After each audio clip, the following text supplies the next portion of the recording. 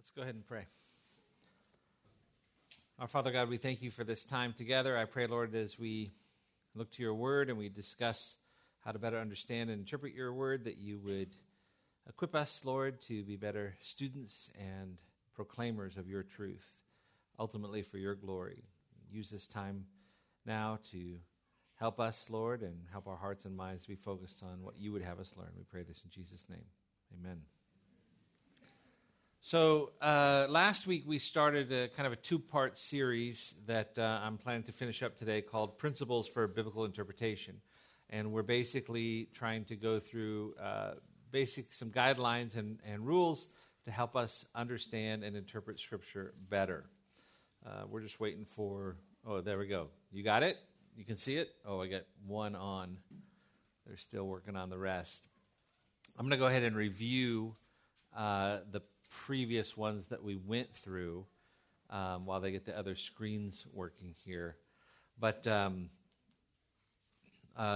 just as reference for you, I mentioned this last week, but these 12 principles are found in chapter 4 of a book entitled Expository Studying by Joel James. And you can download this book for free. It's a digital book at gracefellowship.co.za. And you can just Google Expository Studying Joel James, and you'll probably find it as well. But it's a book that was written originally to help African pastors and prepare them to prepare sermons using the English text. So there's a lot of English grammar in there and block diagramming and so forth. But if there's anything that we go over today and you feel like you would have rather you missed it or you want to look at it again or in more depth, you can certainly download that. But just about everything can be found in this book that we're covering this morning. We started last week, looking at the 12 principles. I think we got through about 8 of them. The first one was the clarity of Scripture. The clarity of Scripture just means that the Bible can be understood because it was meant to be understood. It wasn't some cryptic, hidden message that you have to throw away the original understanding and look for some deeper hidden meaning. But Scripture was intended to be understood. The Lord says, I am the Lord, and there is none else. I have not spoken in secret in some dark land. I am the Lord. I speak righteousness, declaring things that are upright. Isaiah 45. And then we have the accommodation of revelation, and that simply means that God uses words that we can understand. He uses words and ideas and concepts that we understand. He stoops down to our level to communicate with us with terminology that is meaningful to us, and so we can comprehend it. If you have a Spanish message and you don't speak Spanish, somebody needs to translate and accommodate it. When God communicates with us, he uses terminology. So he says the eyes of the Lord look to and fro. Doesn't necessarily mean he has literal eyes. The hand of the Lord is upon you. It uses terminology that we can understand. The harmony of Scripture, it tells us that though the Bible was written over 1,500 years by a number of more than 30 human authors, it really has one divine author, and that's God, and therefore Scripture, though it may seem like there's a contradiction at one point, it all harmonizes. There are no contradictions. It is inerrant, it is fallible, and it harmonizes. And so you won't find any passage of Scripture that is contradictory to another passage of Scripture. We also looked at normal interpretation. We spent a little bit of time on this. So this is sometimes called the literal method of interpretation, which doesn't mean we don't use metaphors, figures of speech, even, a normal interpretation or a literal interpretation means that you read the Bible as you would any other important document. And sometimes people come to the Bible and they totally spiritualize it and throw away, but this means something else. And you're like, how would you normally read it, right? And just because it uses a metaphor like I am the door, doesn't mean that Jesus turns himself into a piece of wood with a handle and hinges. You just read it the normal way. He is the entryway. He is the gateway. So when we think about that, just like you would normal speech. We use figures of speech, metaphors, even puns, and people understand it, right? Metaphors be with you, right? I heard that this week. And you understand that, right? It's not some cryptic language. It's just the normal way we would communicate. One meaning of a text. So one meaning of a text tells us that every passage has one meaning. It doesn't mean something to me and something completely different to you, and we both are right. It means what it means, and we could both be wrong, or we could one of us could be right and one of us could be wrong, but we both can't be right if we disagree on the meaning. And so it takes diligent study to sometimes take some passage and say, what does this mean?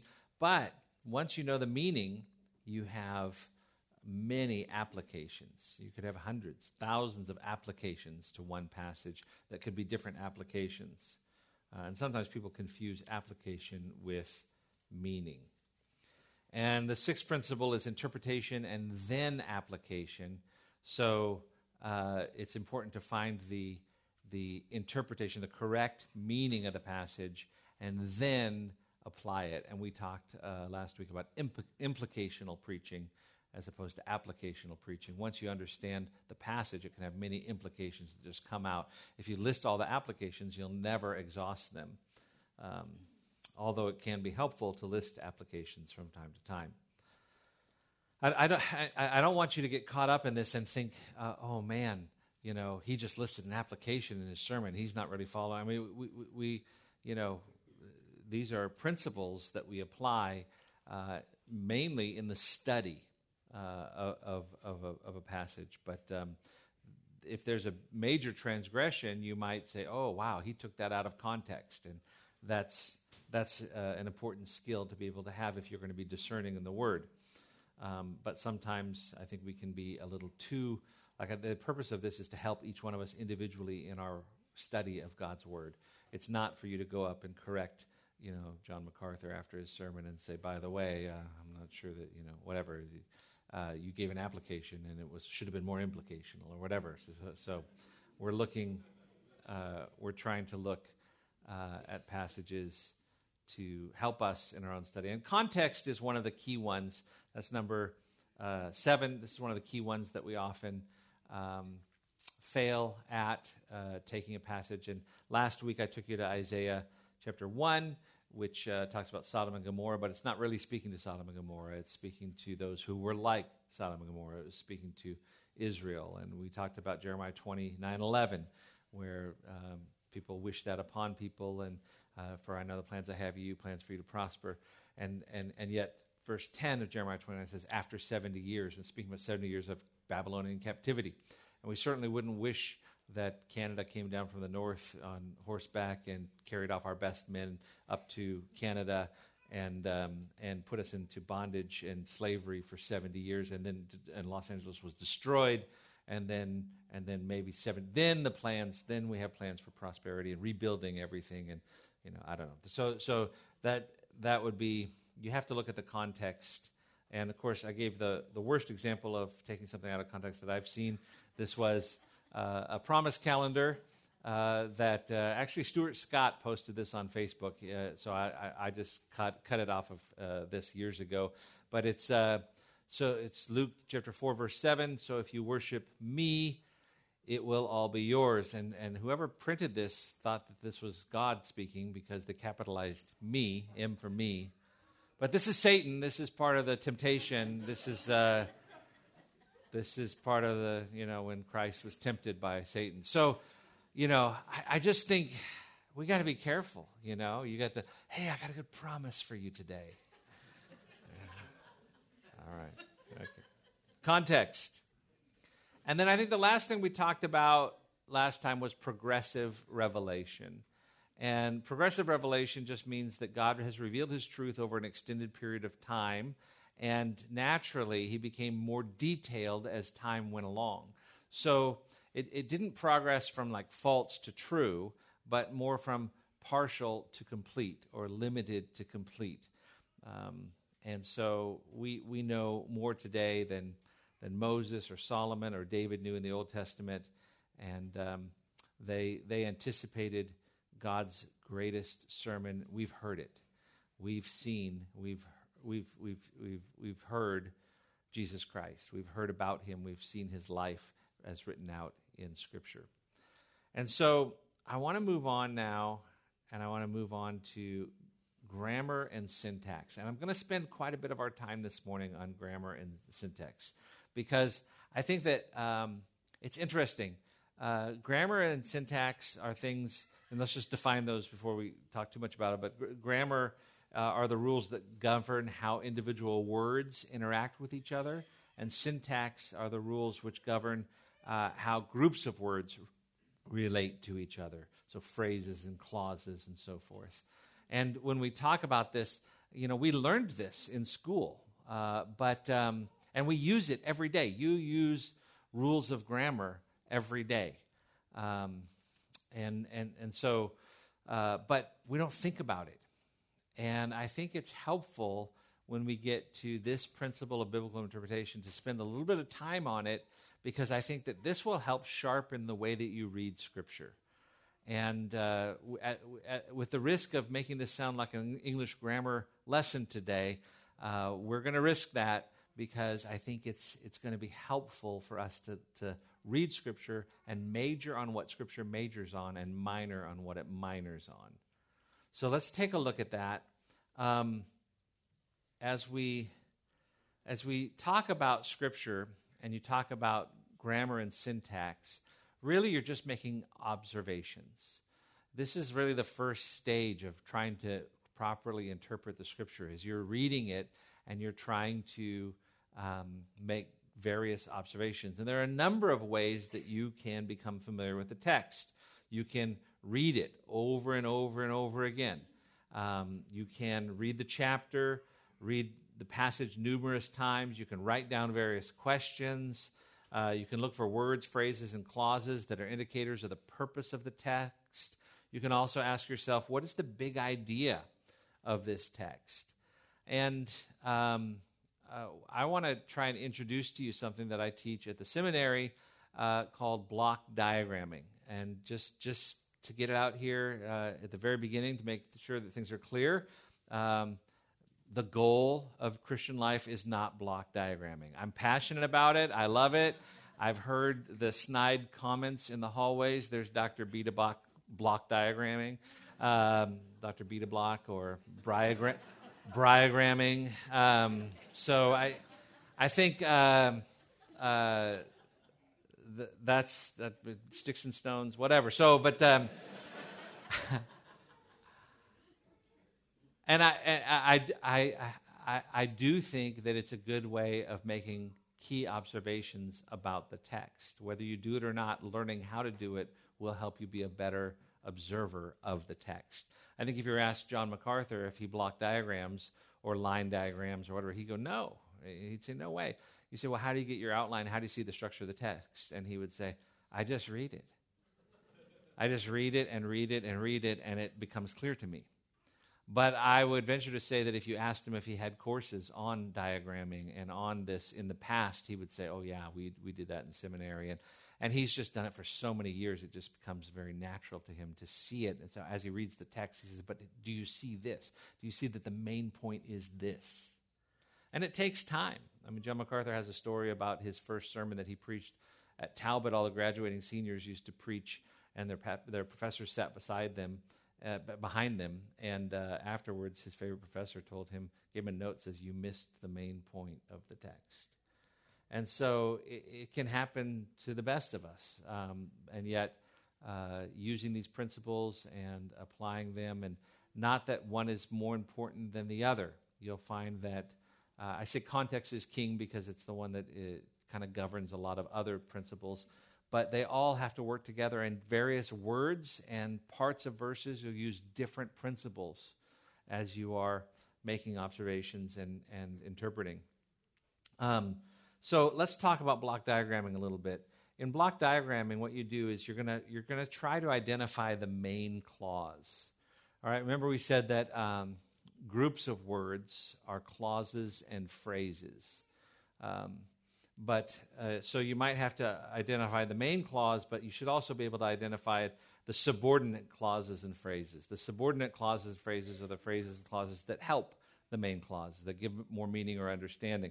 And if we wanted, and then as you write out this passage that you might be teaching on for a Bible study or for a family fellowship or something like that, you will, you'll tab it over the subordinate points towards the right. So the main points will all be on the left-hand side of your page, and the subordinate points are the lesser points. Not that they're not important, but you do want to make sure that you get the important ones down. And those will be highlighted because they'll be on the left. So let's just talk about clauses and phrases just a little bit, just to get them clearer in our mind. Main clauses and dependent clauses or developing clauses, same thing, and phrases. So that's every section of a sentence can be broken up into words. All the words can be grouped together into phrases or clauses. And you have three different types. There are phrases, there are dependent clauses, and there are main clauses. So that's what you should be thinking of as you're looking at a sentence in Scripture. A main clause is a group of words that has both a subject and a verb, and it does not develop or depend upon another clause. So in other words, if you walk through the door and you said, "I am the way," that's a main clause. It has subject, I, verb, am. It happens to have direct object, the way, okay?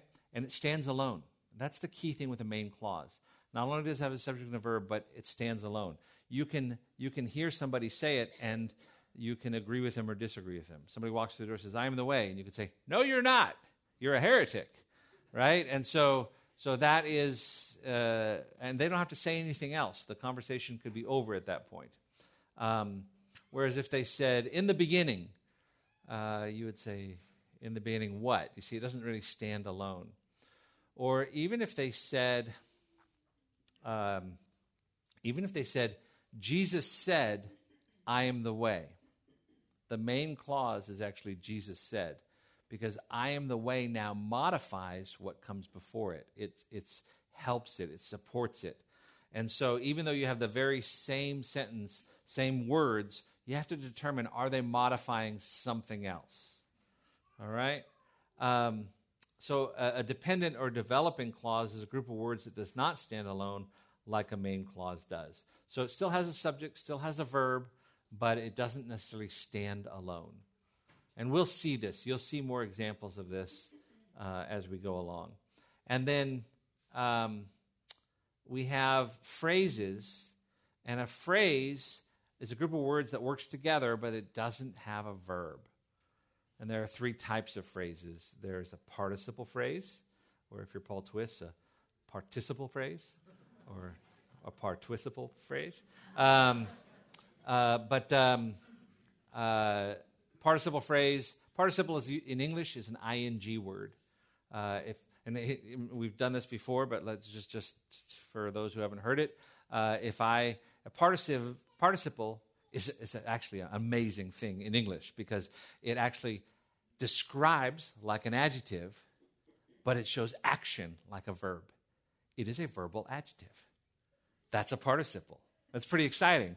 Let me just show you how they work, okay?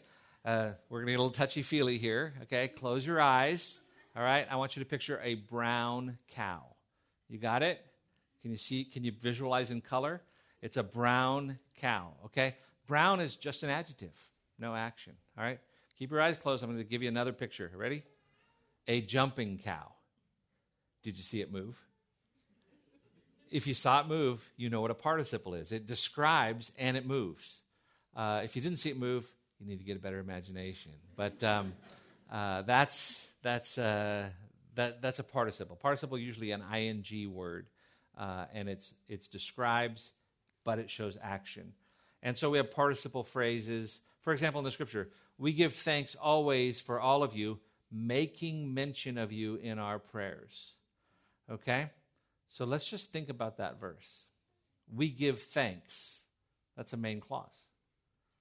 I could walk through the door and say, we give thanks. Amen, Pastor. We do.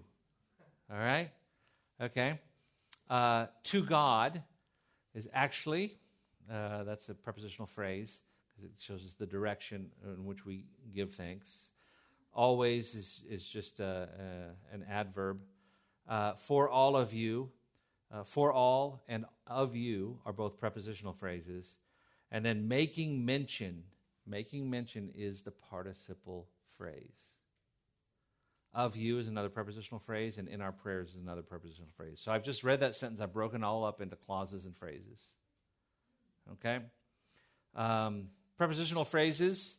Remember, teacher drew like a box on the chalkboard, or depends when we went to school, the overhead projector or the whiteboard, whatever. But some of you, it was the smart board. I don't know. So teacher drew a box, and then they said if it could be in the box, over the box, around the box, through the box, above the box, below the box, if it could be anything around the box, those words are all prepositions. So of the box, beat a box, whatever it is, you can those are prepositions, and those begin prepositional phrases. So Paul, an apostle of Christ Jesus. It tells us which apostle? The apostle of Christ Jesus. Of Christ Jesus is a prepositional phrase. There's no verb, just a prepositional phrase. And then the truth about Jesus. Which truth? The truth about Jesus. About Jesus is the prepositional phrase. And then we have infinitive phrases. Ready? Two infinitives? Very good, yes. So the infinitives are a verb with the word to in front of it, T-O.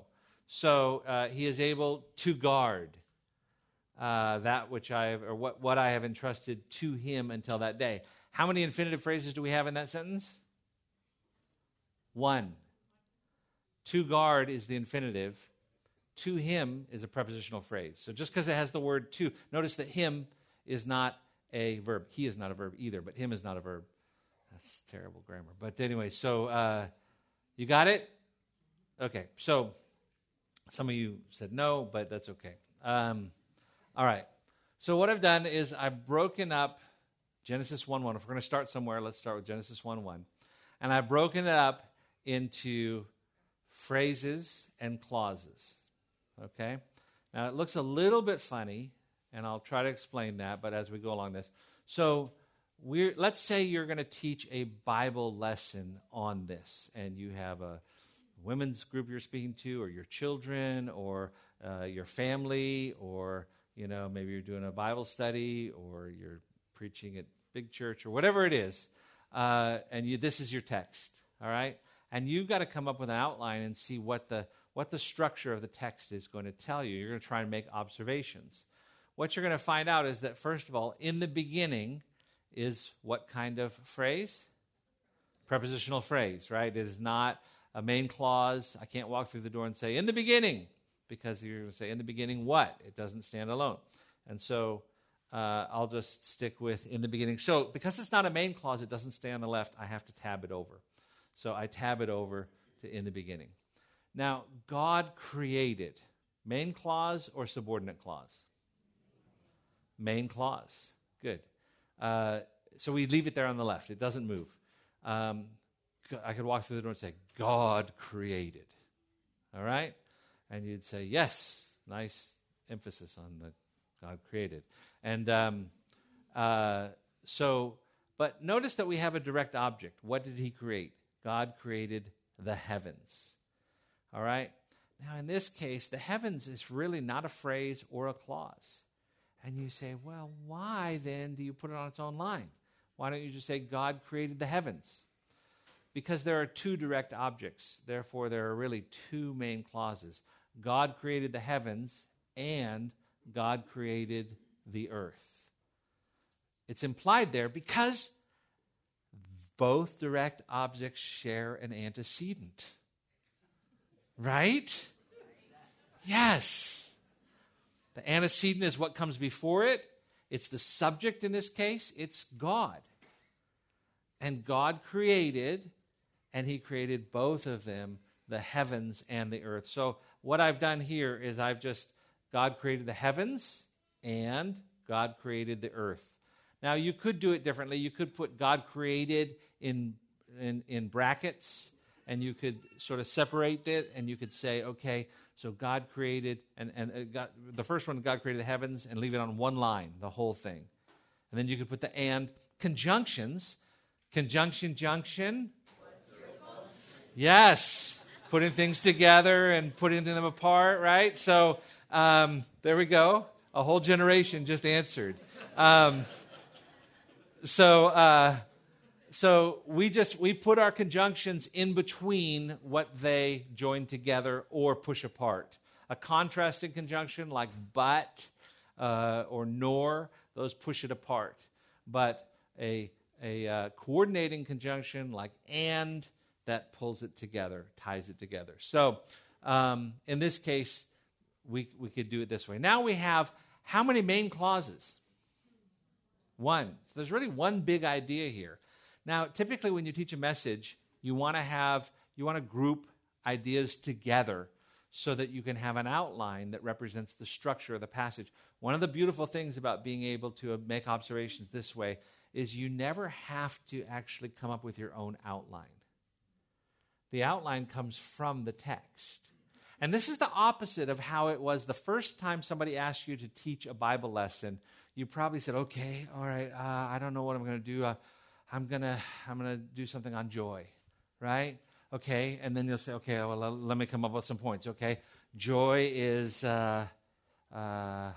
joyful, okay, and joy is mandatory, all right, and joy is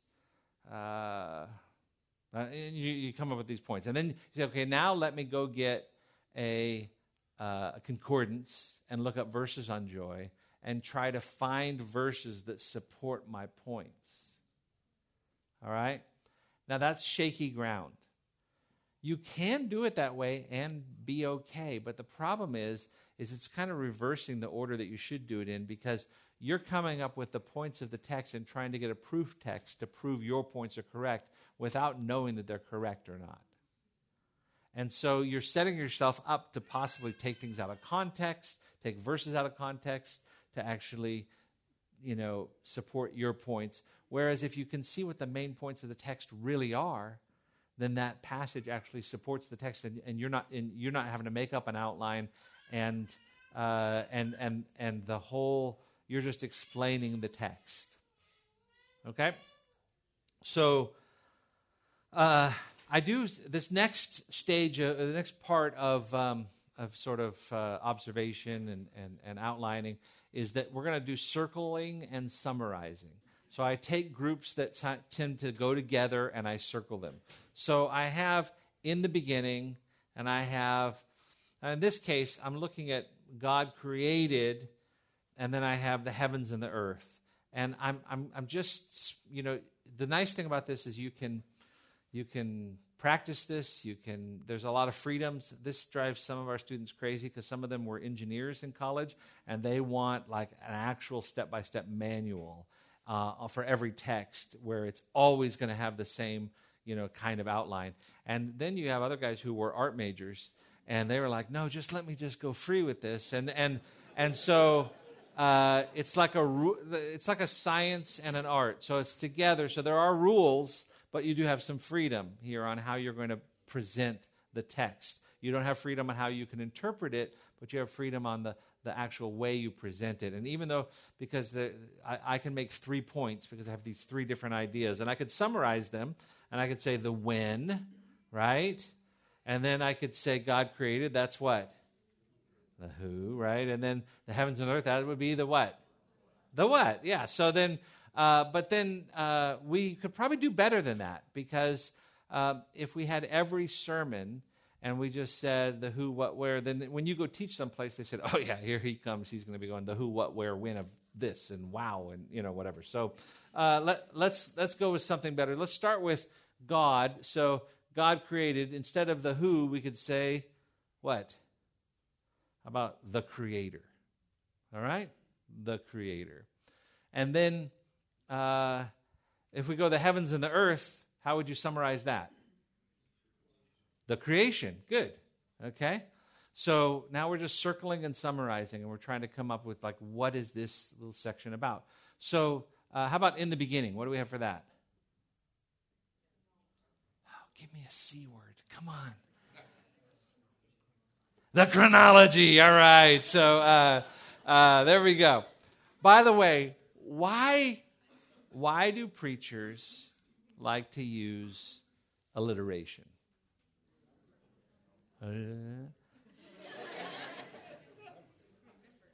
What, Josh? So some people say that. I'm not convinced of that.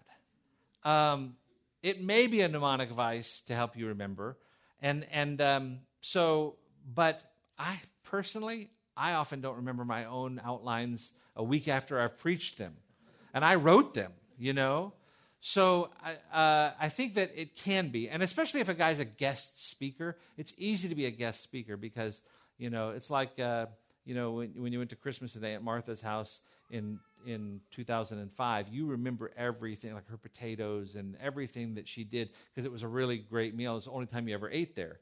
But if you, your own mom, you're like, oh yeah, we're having this again? And it might be just as good, but it just, and sometimes when a guy's a regular teacher, you get a steady diet of food. You don't have the same recall of exactly what he says, but it's the same nutrition that helps you to grow and mature, whereas a guest speaker has a little bit easier, and he might come in with a really memorable outline, and people will say, "Oh man, I remember when you spoke back in 19 foot sec, and you had this point and this point and this point." And you're like, "Wow, I don't remember that at all." But anyway, so I think one of the reasons why that alliteration can be helpful is that it forces the preacher or the teacher to explain why they chose that word, and it's really explaining the text that is helpful, because it's God's word that's going to change people's lives. And it's not my ingenuity. And it's really helping them understand the text better. All right? Now that I have an outline, I might come up with kind of I might look at this and I might say, well, the creator really should be the first thing, so I might change it and put the creator, the chronology. And so you have the freedom to do that. You want to change the order of that a little bit, and that you might have, 3 details about the beginning that will help you understand why you're here, or something like that. That's kind of the statement, the propositional statement that we say often in preaching to help get people to see what the passage is about. So we've just taken a passage. We've gotten the outline from the text. We've created a propositional statement from it. I want to take time just for a couple of questions, and then I'm going to move on. I'm going to have you take a passage and try and come up with your own outline, and we'll see how that goes. Okay, so any questions first of all about anything we've said? All right. Fantastic. Here we go. So, go therefore and make disciples of all the nations, baptizing in the name of the Father and the Son and the Holy Spirit, teaching them to observe all that I commanded you. This is part of Matthew 28:19 through 20. And I'll go ahead and break it up into phrases, clauses, and I want you to try and maybe just, if you can do it in your mind, if you don't want to do it on paper.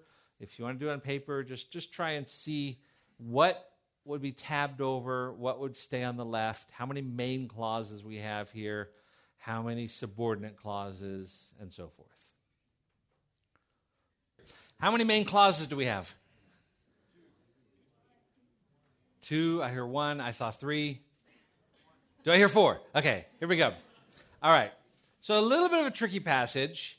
So first of all, you would say go. Main clause or subordinate clause? Okay. Subject, you. Verb, go. You go. I could walk through the door and say, go! Right? That would work. Okay? However, I specifically chose this passage because in Greek, this is a participle. It could be translated as you are going. And I know you're like, that's terrible, all right? But no, one of the reasons I did that was because I don't want you to think that, okay, now I know English grammar, I don't need any other helps. All right? Rules of grammar in different languages are helpful in understanding Scripture. And you have to ask yourself now, this raises huge questions. Why is it a participle in Greek, and why is it a verb in English? And it clearly is a verb. It's not a participle in English. It could be translated as you are going. It's a weak participle. So the question is, why didn't they translate it? The answer is because there's a Greek rule which says, well, it's not even a rule, it's about 40 or 50% of the time, that when you have a participle connected with a coordinating conjunction to a strong verb, all right, that oftentimes it's part of the same action. So if your mom says, go and clean your room, what is the main activity she wants you to be about? Right. If you go, she's not satisfied. Unless it was my mom, then it's a different story. But no.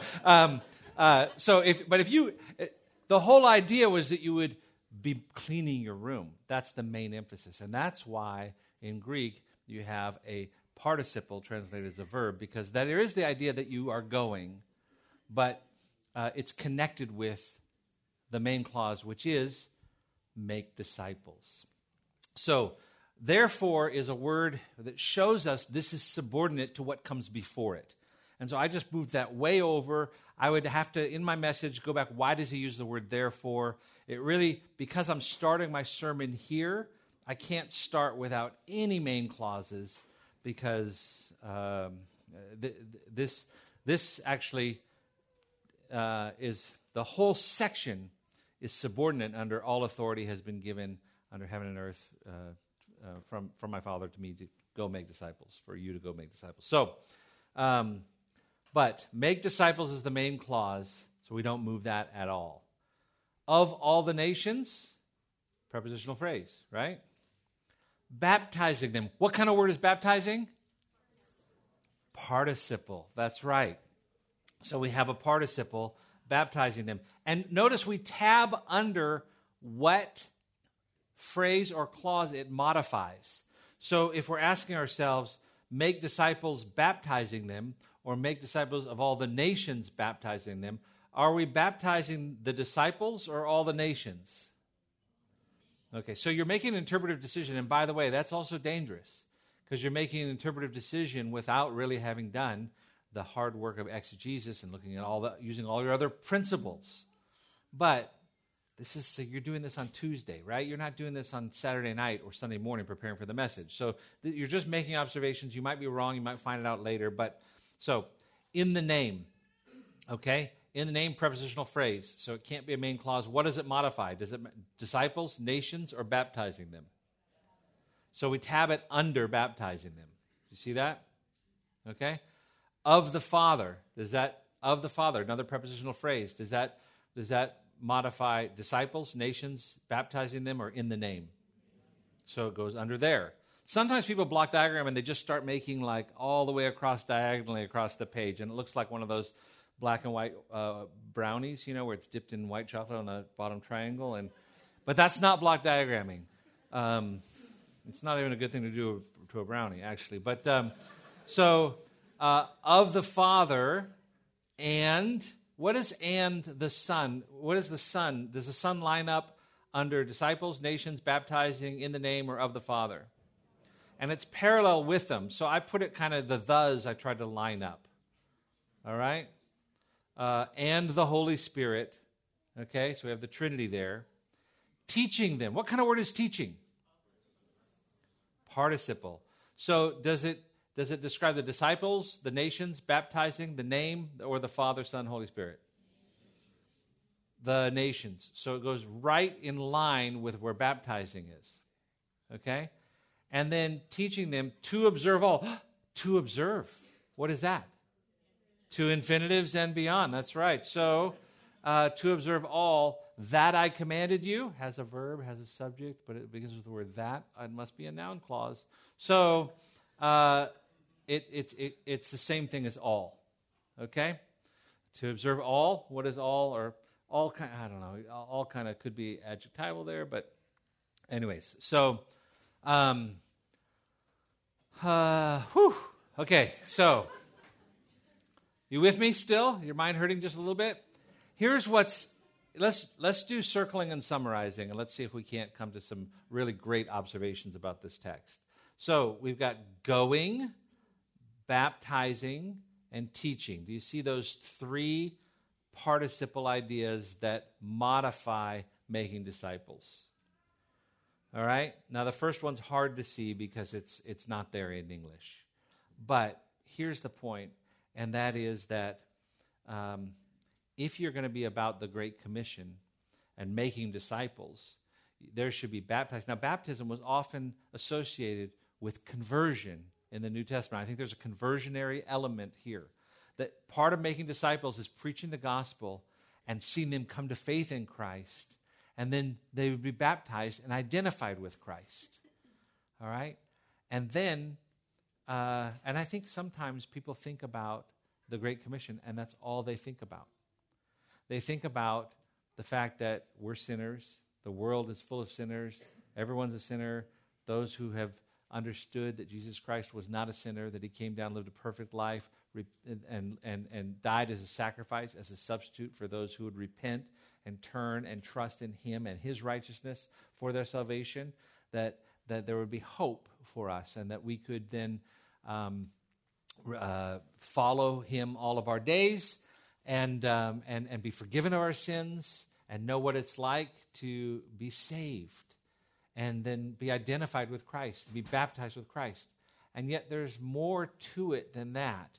There's also this idea of going, baptizing, and teaching, but those describe all of those, teaching all that Christ has commanded. What is a perfect place that does both baptism and teaching? The church. It's like he designed the church to fulfill this great commission. It's like a perfect place for it, right? Now, here's the thing. Without going to blowing your mind too much, you hear some missionary sermons or mission conference sermons, and they major on the minors. Go! Go! Get out of here! Go! Right? Keith Green, right? Who's with me? Keith Green? Jesus commands us to go. Jesus did not command us to go. Jesus gave us a weak participle, going, as you are going. But it doesn't sing as well as Jesus commands us to go. It should be the exception if you stay. He doesn't command us to go. He commands us to what? Make disciples. And you can major on the going, but you can miss out on the important of making disciples. And then you have, what is it to make a disciple? Well, a true Matthew 28 Great Commission disciple maker is baptizing and teaching. And let me tell you something. We got a lot of missionaries out there who aren't doing any of this. And their ministry, though it may be valid, is not doing this at all, baptizing and teaching. Therefore, though it could be valid overseas ministry, it is not Great Commission ministry. And if we're not careful, the church could be sending out missionaries who are not involved at all in baptizing and teaching, and therefore we're not fulfilling the Great Commission. So this is what I mean by it's important to look at a passage, and the implications behind this are huge because people can invest a lifetime majoring on minors. Now, if a church decides, okay, we want to send a medical missionary overseas, and he's not going to be focused on baptizing and teaching, but he's going to really be meeting physical needs, and he's going to be attending a church and trying to witness to patients and so forth. But his main job, the main time is he's going to be doing surgeries. All right? We would say that's okay. We would support that. But if that's all we're doing as a church, we're the Red Cross. We're not the church. So we need to be careful that we have the right balance and focus in ministry that follows what the Scripture emphasizes. So you have the freedom. There are many things you can do, but there are some things you must do. And if you neglect the things that you must do in order to do the things you can do, you're off target. Okay?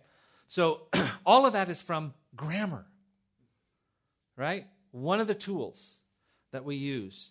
And we can outline it, going, teaching, and we could just say, Matthew 28, 19, 20, we find 3 requirements of the supreme mission that will help you to make disciples.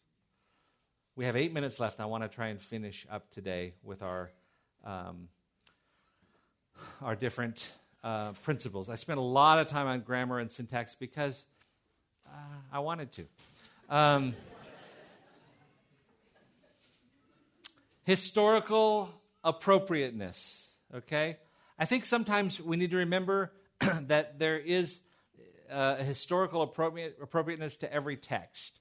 In other words, sometimes this is violated. You might hear a preacher who preaches on Paul and the letter to Philippians, where he says it's a joy, and he talks a lot about joy. And they could say, he was in Rome and he was in prison, and the Mamertine prison in Rome was next to a septic system, and it stank, and there was all kinds of evidence that this was a really miserable place to be in. And yet he's talking about joy, and you could think, wow, that's deep. In many more ways than one, but the reality is,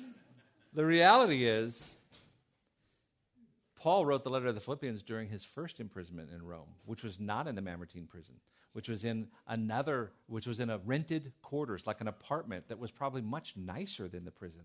So if you're not getting the history right, and you're trying to make a point, and the point may be valid that he was joyful, but you got to get the history right. Otherwise, I think you're weakening the message. Another example, sometimes people come across the word slave or slavery in Scripture, and we think about it through a 17th century idea of colonial slavery. And so we have this negative connotation, whereas Roman slavery, first century Roman slavery, though it was often abused and often had negative connotations, was a neutral institution. And there were some people who chose slavery. It was better for them in their place of life. And so I think that you got to be careful about looking through the lens of modern history or more recent history or wrong history and imposing it on a text. So there is historical appropriateness. Number 11, a word study. It is helpful to do word studies, and I would say every message you do, you should try to find 3 or 4 or 5 words that you're going to go look up in a biblical dictionary or lexicon and try to understand them. Words are defined by context. All right, think about this sentence. I spring over the spring in spring on the way to the spring. All right? Now, let me try. You look up a dictionary. Okay, I think what he's saying is he jumps over a metal coil in a season where flowers are blooming on his way to a little pond that trickles water out. I spring over the spring and spring on the way to the spring. Why is that so hard? Because words are defined by context. And so, words can have completely different meanings, sometimes opposite meanings. In South Africa, there's a phrase, ach, shame. And they say it when there's a horrific accident. Ach, shame, man. But they say the same thing when they see a brand new baby. Ach, shame. Like how it means how precious and how horrific. The same phrase.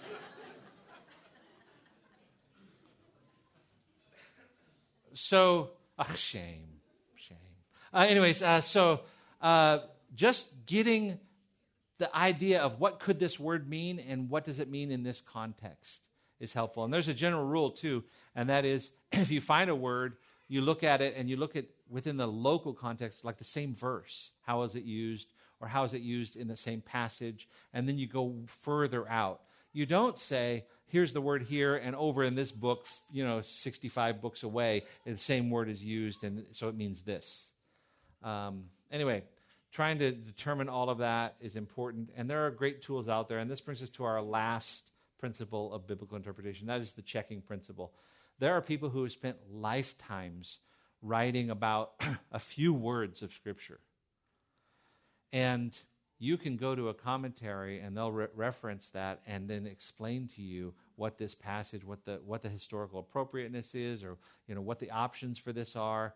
And now you can take years of somebody's work and in 20 minutes have an understanding of the passage.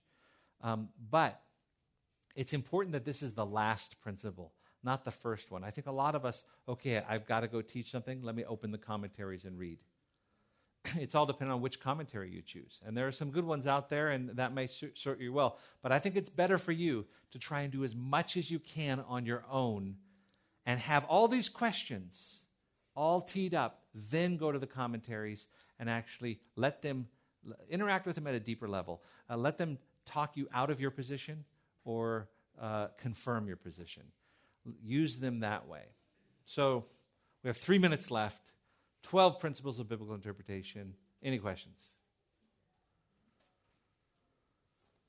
All right. Well, I hope this is helpful. It's something I enjoy teaching. I haven't usually taught it to a group this large, but I think that just getting your mind around this should gear you up to all inter-seminary in the fall. So those who are qualified, go ahead and apply. Let me pray. Thank you, Father, for your goodness, and we thank you for the opportunity we've had to even think about that you created the heavens and the earth, all that is in them, and that you've commissioned us to make disciples. Father, I pray for those who may not know you, may not know what it's like to be free from sin. They may be trapped in bondage and slavery to sin, and they don't have an understanding of the freedom that is found when they're free from sin and a slave for Christ. And we pray that their hearts would be convicted of that, and they would see their need to genuinely turn to you and repent and trust in you. And for those of us who know you, Lord, help us to be about the business of making disciples, that this is not something just for missionaries overseas, but we should all be, wherever we are going, we should be making disciples and seeing them come to faith in Christ and get baptized, and then helping to teach others. No matter where we are at in our Christian life, there are those who are younger in the faith than we are, and so we should be seeking them out and trying to encourage them and teach them. And so pray that we would be models of that, and we commit this to you and pray all this in Jesus' name. Amen.